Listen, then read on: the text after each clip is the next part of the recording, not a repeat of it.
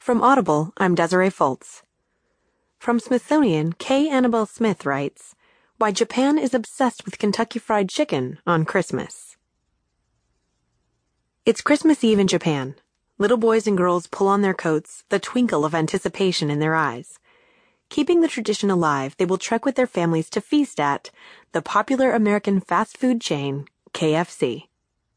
Christmas isn't a national holiday in Japan. Only 1% of the Japanese population is estimated to be Christian. Yet, a bucket of Christmas chicken, the next best thing to turkey, a meat you can't find anywhere in Japan, is the go-to meal on the big day. And it's all thanks to the insanely successful Kirisumasu Niwa, Kentucky.